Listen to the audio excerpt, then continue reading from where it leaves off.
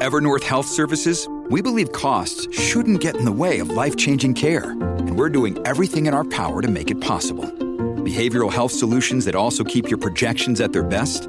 It's possible. Pharmacy benefits that benefit your bottom line? It's possible. Complex specialty care that cares about your ROI? It's possible. Because we're already doing it. All while saving businesses billions. That's Wonder made possible. Learn more at evernorth.com/wonder. Another day is here, and you're ready for it. What to wear? Check. Breakfast, lunch, and dinner? Check. Planning for what's next and how to save for it? That's where Bank of America can help. For your financial to-dos, Bank of America has experts ready to help get you closer to your goals. Get started at one of our local financial centers or 24/7 in our mobile banking app. Find a location near you at bankofamerica.com/talktous. What would you like the power to do? Mobile banking requires downloading the app and is only available for select devices. Message and data rates may apply. Bank of America N.A., member FDIC.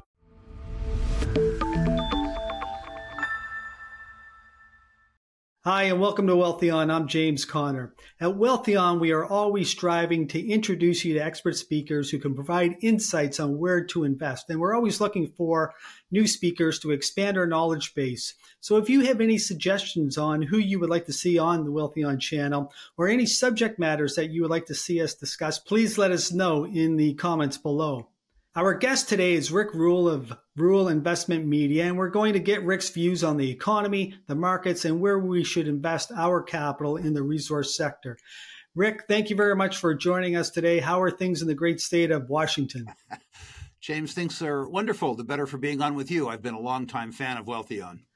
Well, it's a pleasure to have you on. So, Rick, before we dive deep into the economy and the markets, I want to ask you one question. Many people are moving from various states, and they're going to the state of Florida because of the advantageous tax base there, and including your neighbor, Jeff Bezos. He just left Seattle, and he's moving to Miami. And I'm curious, why did you leave California and move to Washington State?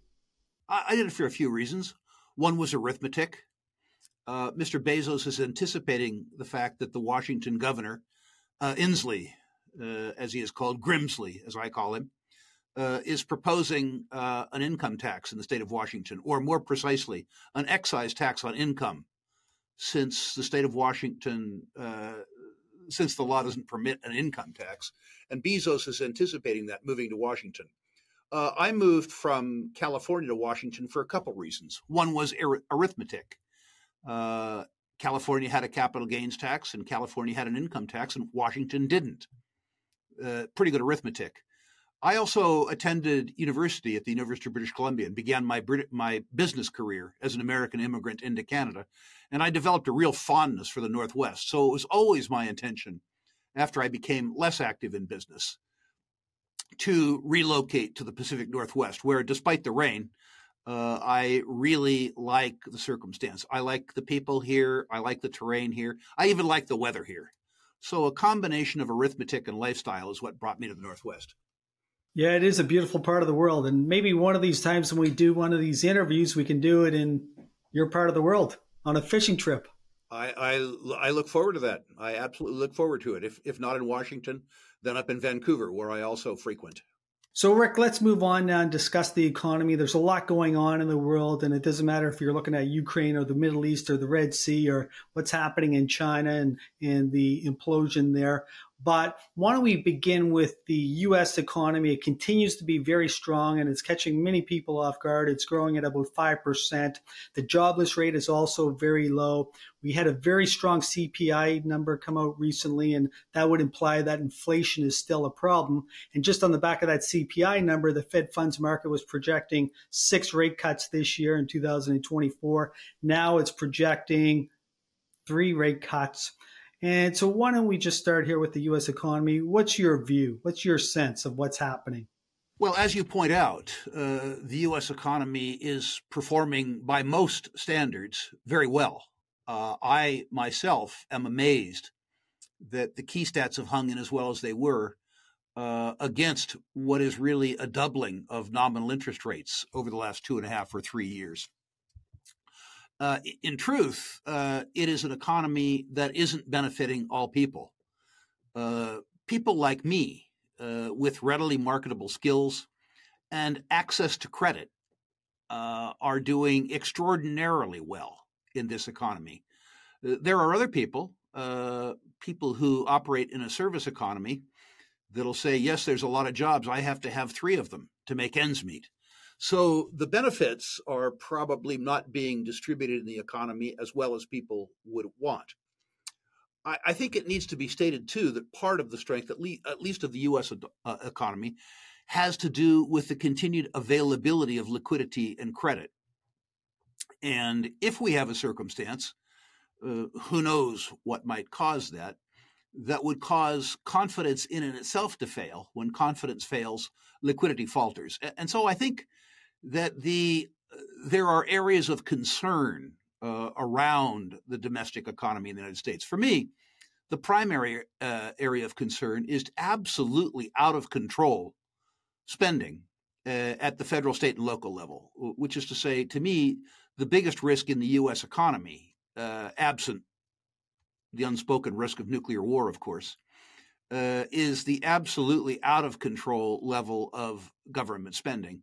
There are other risks too, but I need to say at the beginning that the strength in the U.S. economy is really, truly surprising.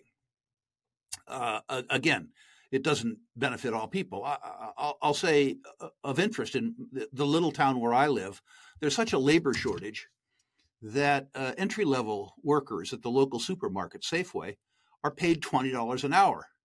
That seems like a stupendous wage until you consider that the median rental in the town that I live in is $2 a foot a month, which is to say a $20 an hour entry-level worker at Safeway still has to live with his or her mommy and daddy because they can't afford the rents in our town.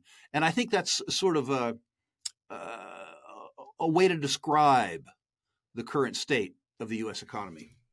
No, you raised some very good points there. And I just want to go back and talk about inflation because we saw this CPI number that came out recently. There was a lot of strength there. And I think a lot of the strength came from the services section or the services sector. And once again, the prices of everything that we consume is going up. That's right. And I think you and I have discussed before the fact that the CPI, while it's a commonly referred to standard for the rate of inflation, isn't.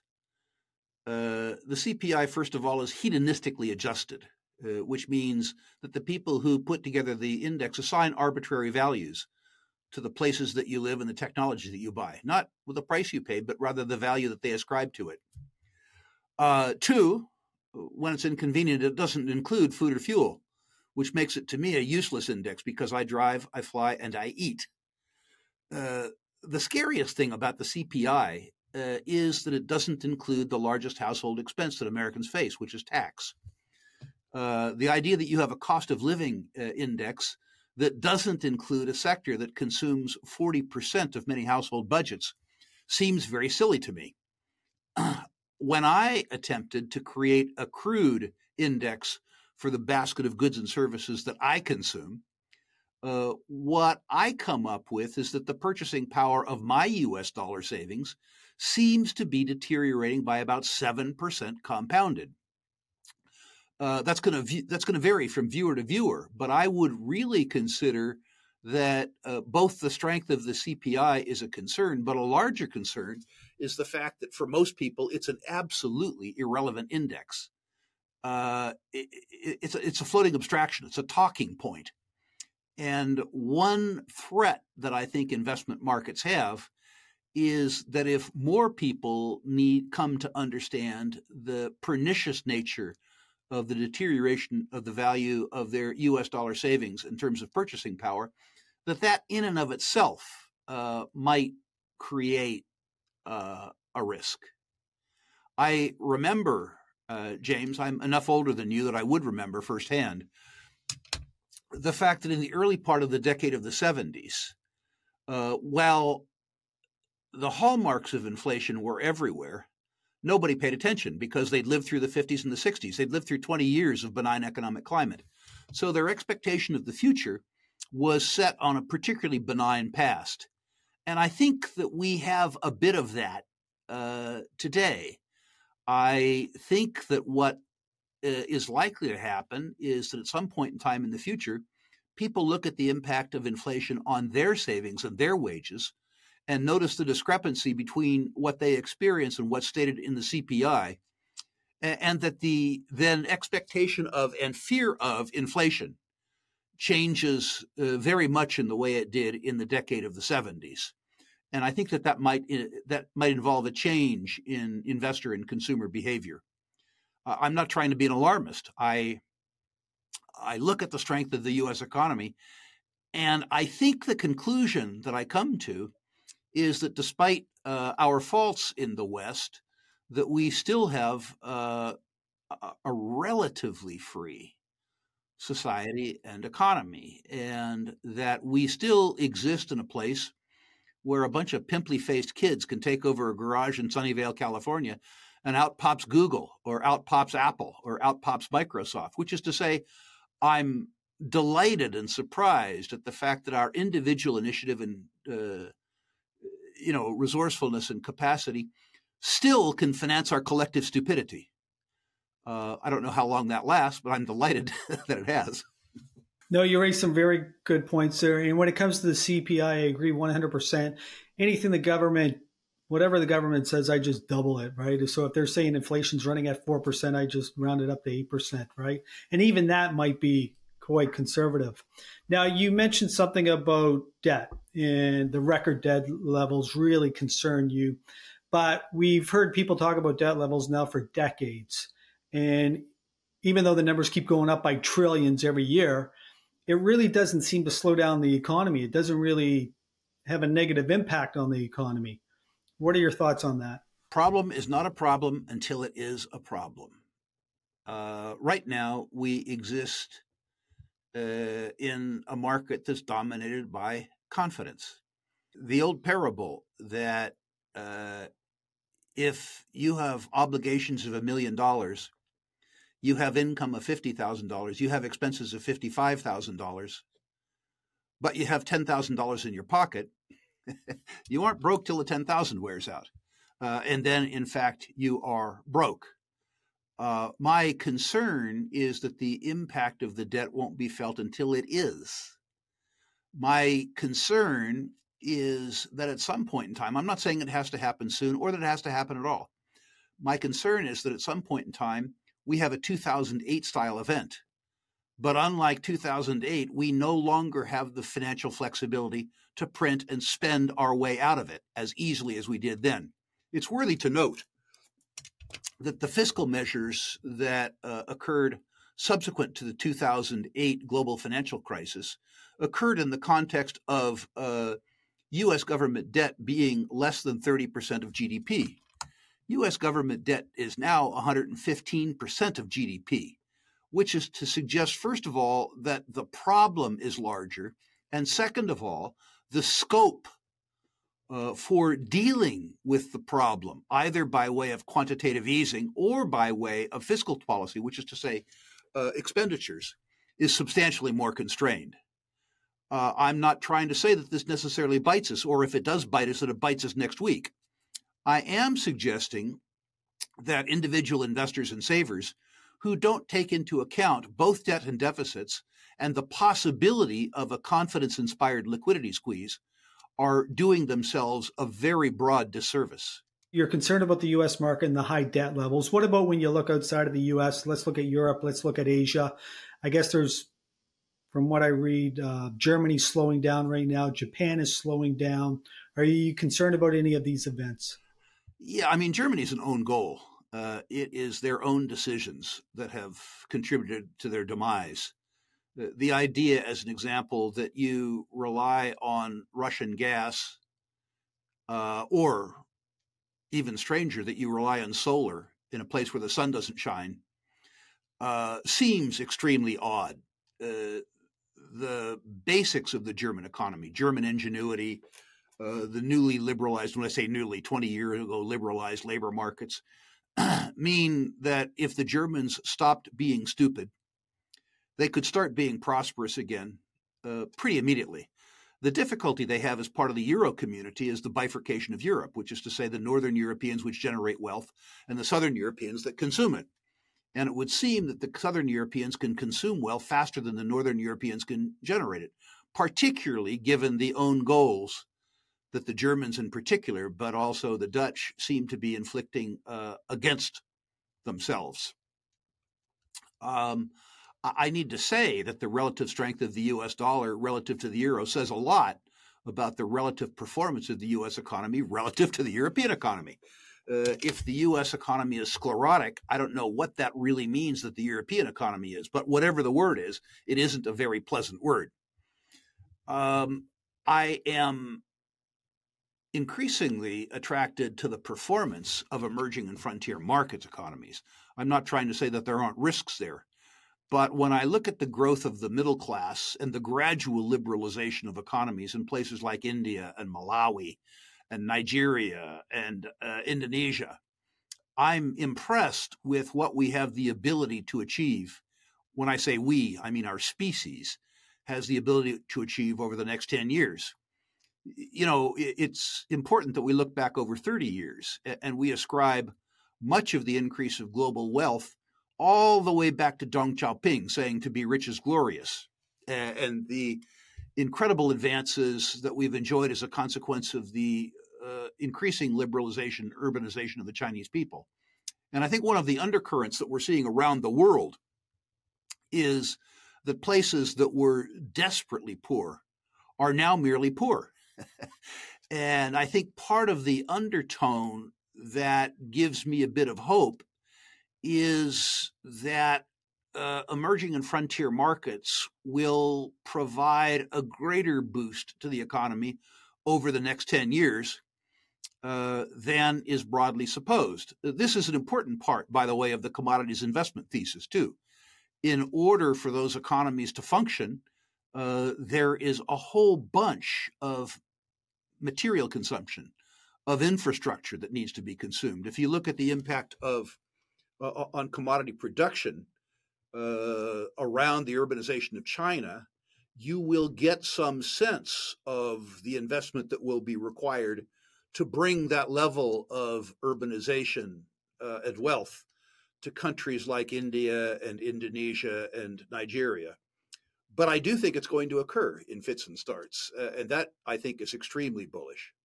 So that's a good overview of what's happening in the global economy and how you see it. I want to move on now and discuss the assets on how we can invest and how we can make money, because at the end of the day, that's what it's all about. The last time we spoke in Q4 of 23, you were very bullish on oil and very bullish on nat gas. Are you still? Absolutely. I mean, the easiest theme to follow for the next 5 years or so is oil and gas. That isn't to say a global synchronized recession wouldn't slow down the train. But the truth is, at today's commodity prices, the oil industry in particular makes a lot of money. And the discrepancy between in BTU pricing between natural gas and oil likely means that delta resolves upward for natural gas rather than downward for oil. The big thinkers would have you say and believe that peak oil demand will occur in 2030 for political reasons. They neglect to say that if that happens, they won't be able to fly their private jets to Davos because there won't be anything to fuel them. As we said in the last interview, James, but for those people who didn't listen to it, their prescription for the future is alternative energies. We have now spent $5 trillion on alternative energies, and we've reduced the market share of hydrocarbons from a high of 82% all the way down to 81%, which is to say a $5 trillion investment has made an infinitesimal impact on the market share of fossil fuels. As we bring the 3 billion people on the world at the bottom of the demographic curve up the demographic curve, part of the ascent of humankind in a material sense is all around energy and energy density. The oil and gas business, I think, will continue to be a very good business for 40 years. But the companies are being priced like the half-life of their economics is in 6 or 7 years, which is absolutely wrong. An intelligently constructed portfolio, even of oil majors, but better, including mid-caps on both sides of the 49th parallel, will outperform, I think, almost every equity index available in the next 5 to 10 years. And why do you say that? Well, for a bunch of reasons. First of all, these companies, despite the best efforts of their governments to wreck them, are horrendously profitable. They are making boatloads of money. Because of the political headwinds that face oil and gas, many companies, particularly state-controlled companies, Pemex, PDVSA, YPF, aren't making the sustaining capital investments necessary to maintain their production, which means that we will have production shortfalls 2 or 3 years out, which means that prices will stay firm. Even at these prices, intelligent companies are making a whole bunch of money. And there are a bunch of companies on both sides of the 49th parallel that are making the sustaining capital investments that will maintain production 2 years from now, 3 years from now, 5 years from now. And paradoxically, the political policies of Biden and Trudeau guarantee that this will be an immensely profitable business, despite all of their efforts to the contrary. This is a business that's doing incredibly well, despite the efforts of the politicians to wreck it. And I believe that voters on both sides of the 49th parallel, and in Europe too, will come to their senses. So I think that the politics of oil and gas will get better. The business couldn't get better, although it might. You have the Bellwether as an example. This is not a buy recommendation, although I own it. The Bellwether, Exxon, probably the best track record in capital deployment among the majors going back 30 years, is selling at a very low multiple to free cash flow, a very low multiple to earnings. They are making enough investment to maintain their production profile while saying that they're going to increase returns to shareholders via dividends and buybacks by 14% this year. At the same time that they made an extraordinary $60 billion investment in Pioneer over and above their sustaining capital investments. And while they have a series of discovery offshore Guyana, 11 billion recoverable barrels, that's actually big enough to move Exxon. I'm not using Exxon as a buy recommendation. I'm using it as a sort of a classroom style way to describe the overall attractiveness of the oil and gas business in investors' portfolio.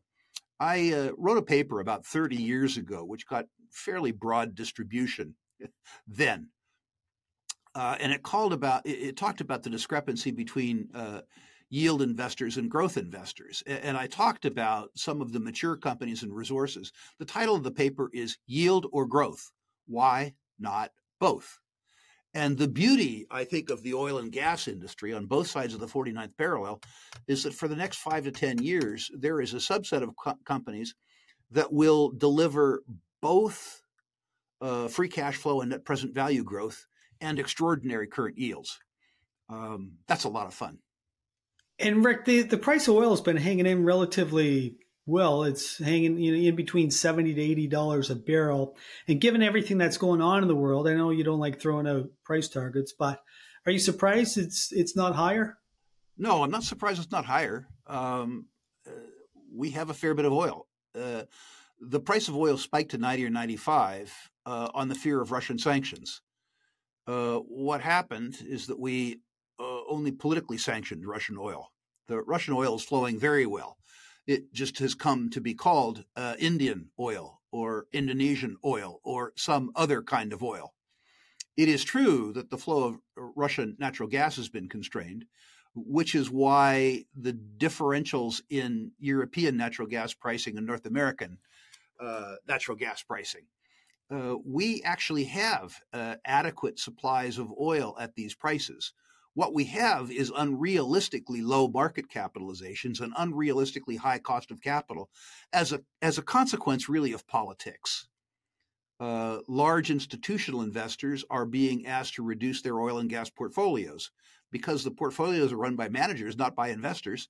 Increasingly, they're complying, which lowers the market capitalization of companies and also increases the cost of their debt capital. For capital providers like myself, people who buy oil and gas shares or lend money to oil and gas companies, this is the best possible circumstance. So you're really bullish on oil and also nat gas. Let's move on to something else that's very near and dear to your heart, and that's gold. And I'm also a holder of gold and gold equities. But I have to admit, Rick, I'm a little frustrated with this trade. And physical gold was up 10% last year, give or take. But a lot of the stocks were underperforming big time. And even now, like we're only 2 months into the new year, Newmont's down 20% on the year, Barrick's down 20% on the year. It doesn't look good. Give me your thoughts on gold and gold equities. Well, despite my age, at 71 years of age, I'm trying to become richer. And trying to become richer involves buying high quality assets at fairly inexpensive prices. So while you're discouraged by the gold trade, I'm elated by the gold trade. I would like to buy more gold stocks, in particular high quality gold stocks. And the fact that they're selling at prices which I consider to be attractive is wonderful for me. I realize that I'm different than a lot of people. I want to differentiate, too, between investing in gold itself and investing in the gold stocks. I own gold as insurance. I own it because I'm afraid. I began adding substantially to my physical gold holdings in 1998, admittedly a couple of years early. But I noticed that since 2000, the gold price has gone from $256 an ounce to something like $2,000 an ounce. An 8 or 8.2% compound annualized rate of return. Gold did exactly what I asked it to. Exactly what I asked it to. And it did it in a circumstance where, first of all, the denominator, the US dollar, also did well against every other currency in the world, which is to say, if you were saving in any currency other than the US dollar, including the Canadian dollar, you did better in gold than I did. But it also did well in a circumstance where people weren't concerned. People weren't fearful. What really moves the gold price is a lack of faith in savings instruments denominated in fiat currencies, in particular in the US dollar. And my suspicion is that as the really truly pernicious impact of inflation, true inflation, not the CPI, begins to bite people, that their fear of inflation and their receptiveness to inflation-oriented investment techniques, including gold, will increase. In our last interview, James, I mentioned that the market share of precious metals and precious metals-related securities in the U.S. market, I can't comment on the Canadian market, but in the U.S. market was less than 0.5%. Which is to say that the market share of gold and silver, precious metals related assets relative to every other asset class is less than 0.5%. The 4-decade mean market share was 2%. If the fear of inflation, among other things, begins to catch people's notice, my suspicion is that the market share of precious metals will revert to mean. It'll go from 0.5% to 2%.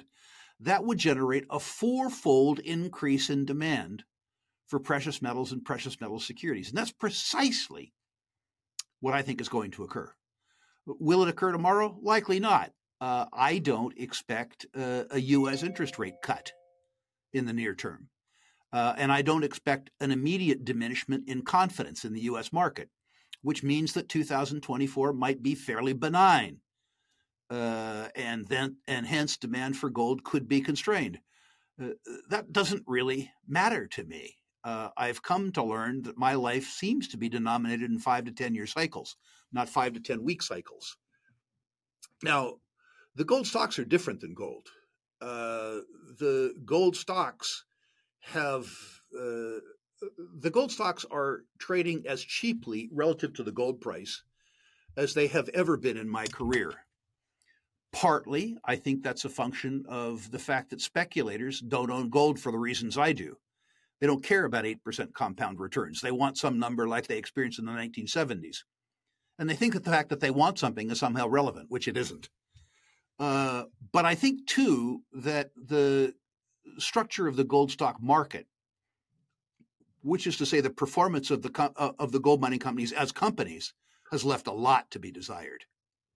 In the period 2000 to 2010, the gold price, as you recall, ran from something like $250 to something like $1,750. And the free cash flow among an index of senior gold and silver producers declined. It took amazing skill to take a sevenfold increase in the selling price of their product and turn it into a decline in free cash flow. The consequence of that is that gold investors in general, and particularly generalist investors, looked at the gold mining sector as a place where capital goes to die. The event that you would want, a rapid increase in the gold price, delivered a decrease in the per share cash flow. Now, I would like to point out to investors that the institutional investors are keeping the gold mining companies on a much tighter leash now.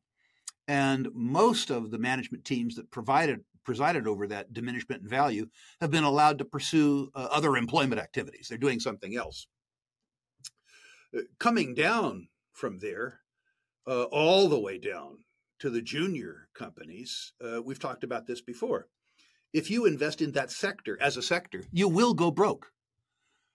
The 2,500 or so companies that populate the global universe of junior mining companies, were you to merge them all together, call them Junior Explorco or something like that, that company in a very good year would lose $2 billion. In a bad year, it would lose $8 billion. So the sector as a whole is where capital goes to die. That obscures the fact that maybe 5% of those issuers generate such superb returns that they add legitimacy and sometimes luster to a business that loses between $2 and $8 billion a year. This is all about stock picking. This is all about disciplining yourself as an investor.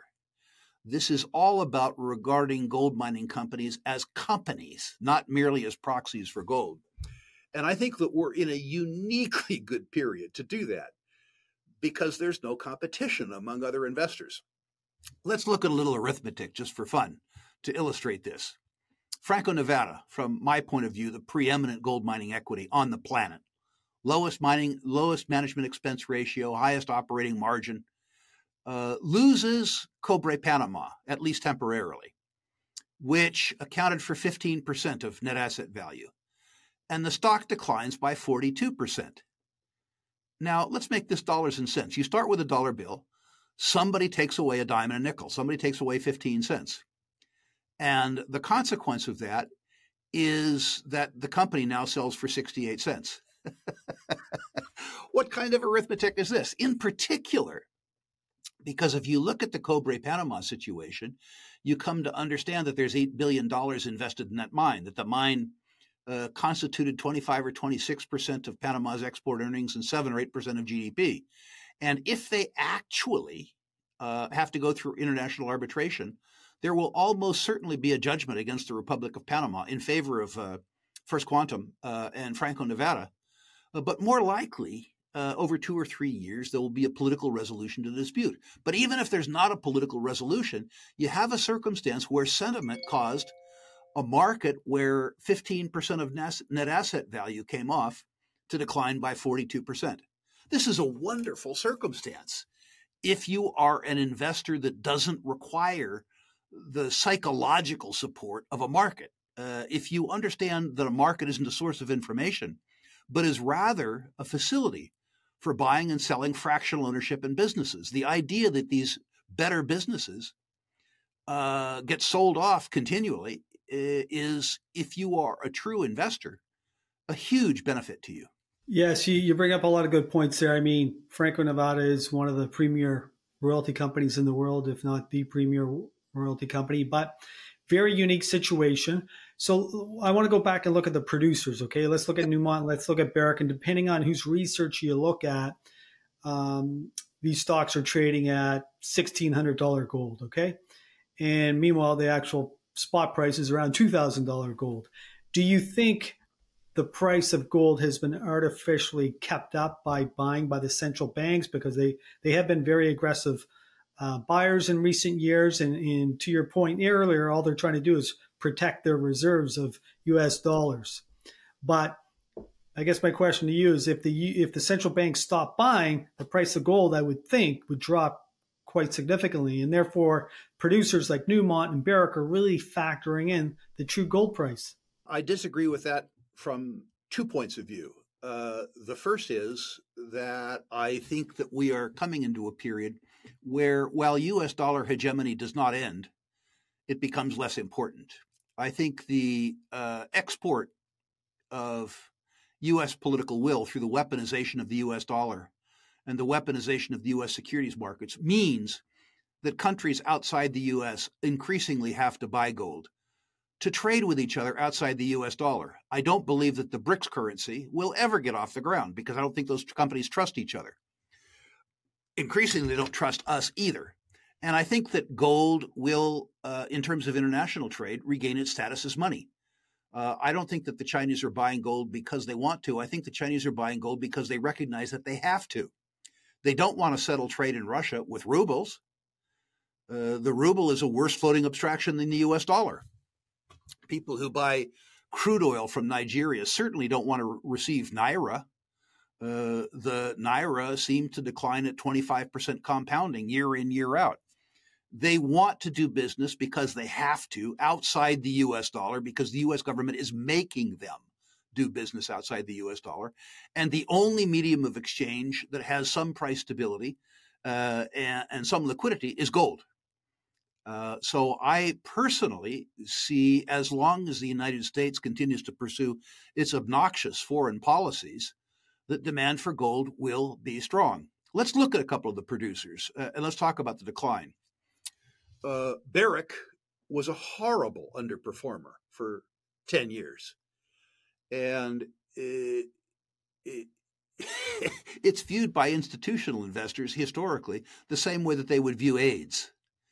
Meanwhile, the company has made remarkable efforts to become a better company. But part of those efforts has been that Mark Bristow has pursued assets where they are as opposed to where the market would like them to be. So his moves into places like Pakistan have, from the market's point of view, led to the perception of increased risk. If you look at the success that Bristow had before coming to Barrick at Randgold, which he merged into Barrick, what you will see is that he is remarkably astute in doing business in places that other people would define as risky. So I think the market is mispricing the political risk around Barrick. It is true that Barrick will have trouble maintaining production if they don't increase their development spend and increase it fairly rapidly. In the case of Newmont, I think what you have is Newmont acquired Newcrest. There were a bunch of holders of Newcrest who owned Newcrest because they were looking for a transaction. When they got the transaction, they sold. And they sold in Newmont shares, which is what they acquired. If Newmont is successful doing what they say they're going to do, which is focus on their tier 1 assets and sell their tier 3 assets and some of their 2-tier assets so that they can improve their balance sheet and improve their ability to focus on their tier 1 assets. I say if, I'm not saying they're going to do that, but if they do what they say they're going to do, Newmont will really surprise people in the next 5 years. So I view the sell-off in Newmont as very much a one-off event associated with the acquisition of Newcrest, which I believe, by the way, was a good thing. I think it's important, I think, that you need to look at these companies one at a time. I don't think it's useful to look at the gold mining industry as a group. I have said before, traditionally it's been poorly enough managed, and there's been enough variability in commodity price that if you invest in the sector, you go broke either quickly or slowly. If, however, you do as I've done over 50 years, and I'm not trying to say I haven't made some horrific mistakes, but if you have done as I've done, which is to say invest countercyclically and invest on the basis of real, true securities analysis, not merely looking to companies as a proxy for upside in the commodity price, this is a very good business. And the fact that it's cheap makes this a good entry point. So just to summarize, you are bullish on gold in the long term, not so much in the short term because you don't expect a cut in interest rates. What about silver? What are your views there? My experience in silver has been that it lags gold, that in a precious metals bull market, gold leads, and then silver follows, and usually by some time. What happens, however, is that after the narrative in a precious metals bull market is established by gold, when silver does move, it moves further and faster. And the real jackrabbits are, of course, the silver stocks, the last movers. Silver has to move before the silver stocks move. When the silver stocks move, or when the narrative extends to silver, what seems to happen is that the combined market caps of the real silver companies, not the little penny dreadfuls, not the silver pretenders that are looking for silver but don't have any, but rather the development stage companies, the advanced explorers, the producers, the senior producers. There is not enough market capitalization in the silver space to handle the influx of generalist money when it comes. And the upside explosion that you get in silver prices, silver equities prices, I've seen it happen 3 times in my career, is truly staggering. Although I don't expect this event to occur for a couple of years, because I have 3 prior examples, I can't resist beginning to buy those stocks now. There's a flaw in my character, which means once they're up off the bottom, I'm psychologically unable to buy them. I'm a perpetual cheapskate and a credit guy to boot. So I have to be early, or else I miss the move entirely.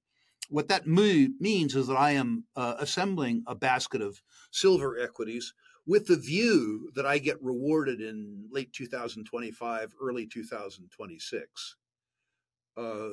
Something which many people don't have either the psychological or the financial ability to do. Yeah, I'm one of those people, especially from a psychological point of view. Now, Rick, why did you attach 2025, 2026 onto this trade? Well, if you follow the logic that it's unlikely that you get a major move in the gold price without a move down in U.S. interest rates, without the Fed capitulating, and you believe that gold has to lead silver, you consign 2024 to be a consolidating rather than a rising year in gold. And by nature, if you think that silver is delayed, that takes that trade out to 2025 or 2026. If we have some exogenous shock to the system, if we have some sort of liquidity panic, and the Fed reacts the same way it did last time by opening up the spigots, then all bets are off. I think you'll see this thing take off in the same way that gold took off in 1975. Remember, however, that I said if the current trends stay in motion, I suspect that we'll have a lackluster year, a sideways year. I'm buying nonetheless. Things are cheap enough. And in my experience, well, Bernard Baruch once said, the only investor who absolutely bought the bottom and sold the top was a liar. It didn't happen. And I suggest that market timing that assigns a higher value to anything than being approximately right is a joke. You can't do it, particularly in capital-intensive cyclical businesses. You have to remember the dictum: that which is inevitable is not necessarily imminent. The fact that you wish it was doesn't matter. Wishes aren't profits. You have to pay attention to the markets as they are, not to the markets as you would wish them to be. So I just want to summarize your views on commodities for 2024. Very bullish on oil, very bullish on nat gas. You're bullish on gold and silver, but more longer term. You're expecting a rather benign 2024 for those metals. And do I have all that correct? Yeah, I'd rather not be constrained to 2024, although I think 2024 will be a lackluster time for precious metals. I don't see a huge upside breakout in the oil market. I just see a stupidly good business where your current income from dividends finances your quest for long-term capital gains. It's the juxtaposition of risk to reward that I love so much about the oil business. And I can't let you go without discussing uranium. In our previous conversations, you said the easy money for uranium has already been made. We've seen massive moves here in the last couple of years. Maybe you can just tell us briefly, what do you think of that sector right now? Yeah, when a commodity goes from hated to tolerated, the easy money has been made. And a basket of uranium juniors is up 200 or 300%. It was impossible to talk people into buying uranium in 2022. And now that the price is up, everybody wants to buy it. I believe that there are structural changes in the uranium business, which we could discuss in a subsequent interview. It takes 15 minutes to get through the status of the uranium market as we sit. But the structure going from a spot market to a term market has profound implications for some uranium stocks, and they're all bullish. The idea that you have price certainty around the selling price of your product for 5 years or 10 years or 15 years means that uranium is unique among commodities businesses. This should, for the right companies, lower their cost of capital because of the revenue certainty and provide unusually accurate forecasting around the equities. On a company-by-company basis, what I think it means is that structurally, the sure money is ahead of us, while the big money, or at least the easy money, has already been made. When you need mealtime inspiration, it's worth shopping Kroger, where you'll find over 30,000 mouth-watering choices that excite your inner foodie. And no matter what tasty choice you make, you'll enjoy our everyday low prices, plus extra ways to save, like digital coupons worth over $600 each week. You can also save up to $1 off per gallon at the pump with fuel points. More savings and more inspiring flavors make shopping Kroger worth it every time. Kroger, fresh for everyone. Fuel restrictions apply. And Rick, if there was another sector like uranium was 2, 3, 4 years ago, what would it be? Well, I think if people are looking for really dramatic upside in the equities, they need to begin to pay attention to the silver equities. I think you're early. I think you always need to be early. If you and I are having a discussion 12 months for 18 months from now, the commodities that will be hated then, which is to say the commodities then that you'll want to be invested in, are platinum and palladium, which have really underperformed and will continue to underperform, and nickel. Remember that my investment thesis is to love hate, look for hate. And looking ahead, people are going to hate the nickel stocks. They're shutting down nickel production capacity worldwide. And I think once the commodity becomes really and truly hated, that it will provide the same type of upside, perhaps not as dramatic, as uranium did. Always look for hate.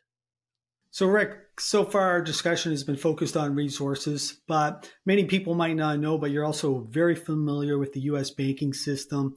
And I want to get your views on New York Community Bank. It's kind of ironic because a year ago, that's when we had the regional banking crisis and we saw the collapse of Silicon Valley Bank, Signature Bank, and also the demise of First Republic as we knew it. But it's kind of ironic that New York Community Bank is also getting into trouble because of the assets it bought from Signature Bank. I'm curious to hear your thoughts on this situation. And do you think there's more to come? I think there is more to come, but I think the banking business is a uniquely good business. The temptation in the banking business to be stupid because of the leverage that's available is very high. There's a few things that can go wrong with a bank. One, you can make loans against assets that you don't understand well, because the assets themselves have performed well in years past, which does not necessarily make you a more knowledgeable banker. The second thing that could go wrong, and this goes wrong much more frequently, is time spread. Banks that buy long-term assets, long-term bonds or loans with 6 or 7 or 8 year durations that are funded with short-term liabilities, which is to say overnight deposits. If the interest rate goes up, your cost of capital goes up while the capitalized value of the distributions that you bought goes down. This is truly an ugly circumstance, and this is what brought down the U.S. savings and loan industry. This is what brought down First Republic. This is what brought down Silicon Valley Bank, and is likely what brings down Community Bank of New York. There are a lot of institutions that have done that, which is really, truly, profoundly stupid. The prevailing deposit interest rate in the United States is about 4.15%. The prevailing lending rate in the United States, geared to prime, is some number around 8.5% or 9%. The idea that you can fund floating rate assets with floating rate deposits and enjoy a 400 basis point spread in the middle with 10-to-1 leverage, if you don't do anything stupid, is of profound interest to me. I mean, that's why at age 71, I'm starting another bank. Unfortunately, the temptation to do something stupid in the banking business, to employ excessive leverage and employ these time spreads, to get into lending sectors that are hot rather than lending sectors where you have specific expertise, is too high. And there is more sin in the community banking sector. You can expect more problems because there are more stupid bankers than there are smart bankers. Interesting comments, and it's going to be interesting to see what happens here in the coming weeks with this whole situation. Rick, as we wrap up, you and your team are always holding various events. What events can we look forward to in the coming weeks and months from you and your team? As you know, James, we do boot camps, which are 8 to 8.5 hour long deep dives around various subjects. We did uranium when you should have been buying uranium. We've done silver. We did royalty and streaming. We did development stage companies. Because exploration is so roundly hated, the next boot camp that we're going to do is around exploration. I love hate. And I think we're going to have a real exploration resurgence in the next couple of years. So we're doing a prospect generator boot camp, which is a unique form of exploration company, be April 20th. We'll do an 8.5 hour long deep dive about how to analyze exploration companies, how to invest in them, a couple of case studies. You can attend this conference in the luxury of your own home. You don't have to come to some exotic location. Importantly, the tapes, the recordings will be available for a year after the event because there's no way you can absorb over 8 hours all of the information we're going to give you. Importantly, too, the tuition, which is $99 US, it comes with an absolute gold-plated money back guarantee. If for any reason you don't think that you got your $99 worth, email me. I'll give you your $99 back. Now, it's important to note in 30 years of money-back guarantees, I've had to refund less than 0.25% of the tuition payments paid me because we focus so much on delivering value. Beyond that, of course, we have our annual Boca Raton Investment Symposium, July 7th through 11th. I humbly believe this to be the finest natural resource investment conference on the planet for various reasons. Again, you can go in person to Boca Raton, or you can attend like 1,100 other people did via live stream at home. In either circumstance, you'll have access to the recordings for a very long time. And once again, the tuition is 100% refundable. If for any reason you don't believe that you got value for your subscription, I'll give you your money back. Well, those sound like amazing events, Rick, and I want to thank you very much for spending time with us today. And if anybody has an interest in either one of those events, we will put details in the show notes below. Rick, once again, thank you, and I look forward to our next conversation. Thank you, James. And I would once again invite all of your listeners, if you care about my thoughts around natural resources, you can have my thoughts about your natural resources. Go to ruleinvestmentmedia.com, list your natural resource portfolios. Please no crypto. Please no pot stocks. Please no tech stocks. Natural resources only. I'll rank them. No charge, no obligation. Ruleinvestmentmedia.com. List your natural resource stocks. I'll rank them and send you back the rankings by return email. James, I'm a big fan of Wealthion. Thank you for having me on. Thank you very much for making the time. We do appreciate it. Well, I hope you enjoyed that discussion with Rick Rule. We seek out experts like Rick to help you navigate the financial markets. But if you need assistance in doing that, consider having a discussion with a Wealthion endorsed financial advisor at Wealthion.com. After providing some basic information, Wealthion will put you in touch with a vetted advisor. There's no obligation whatsoever to work with any of these advisors. It's a free service that Wealthion offers to anyone who has an interest. Don't forget to subscribe to our channel, Wealthion.com, and also hit that notification button so you can be kept up to date on future events. We have some amazing interviews coming up in the coming days and weeks. Once again, I want to thank you for spending time with us today, and I look forward to seeing you again soon.